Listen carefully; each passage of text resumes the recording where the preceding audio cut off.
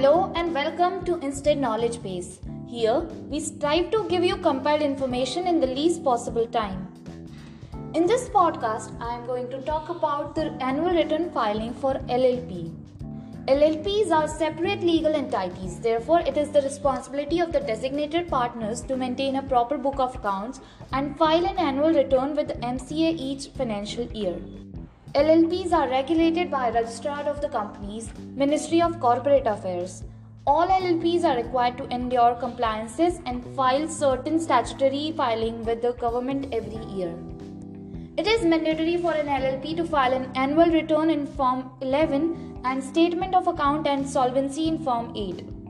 So let me give you an idea about the forms to be filed with ROC. Form 11. It is for annual return of the LLP.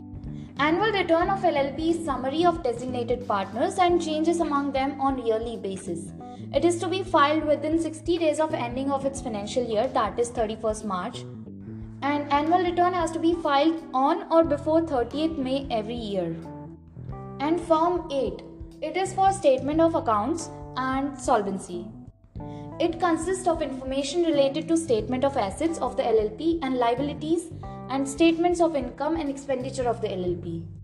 Form 8 is to be filed by at least 2 designated partners with the registrar, and it should be filed within 30 days from the end of the 6 months of the financial year, that is 30 October of each financial year. So filing of these forms can be done online on MCA portals, and these forms are to be compulsorily filed in order to smoothly run the business.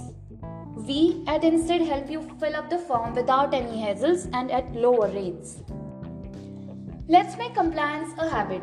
Do subscribe to our channel to get regular updates and knowledge beats. Also, share your valuable comments and suggest any topic on which you want to listen to podcast. Thanks for listening. Insted believes nation first, innovation foremost.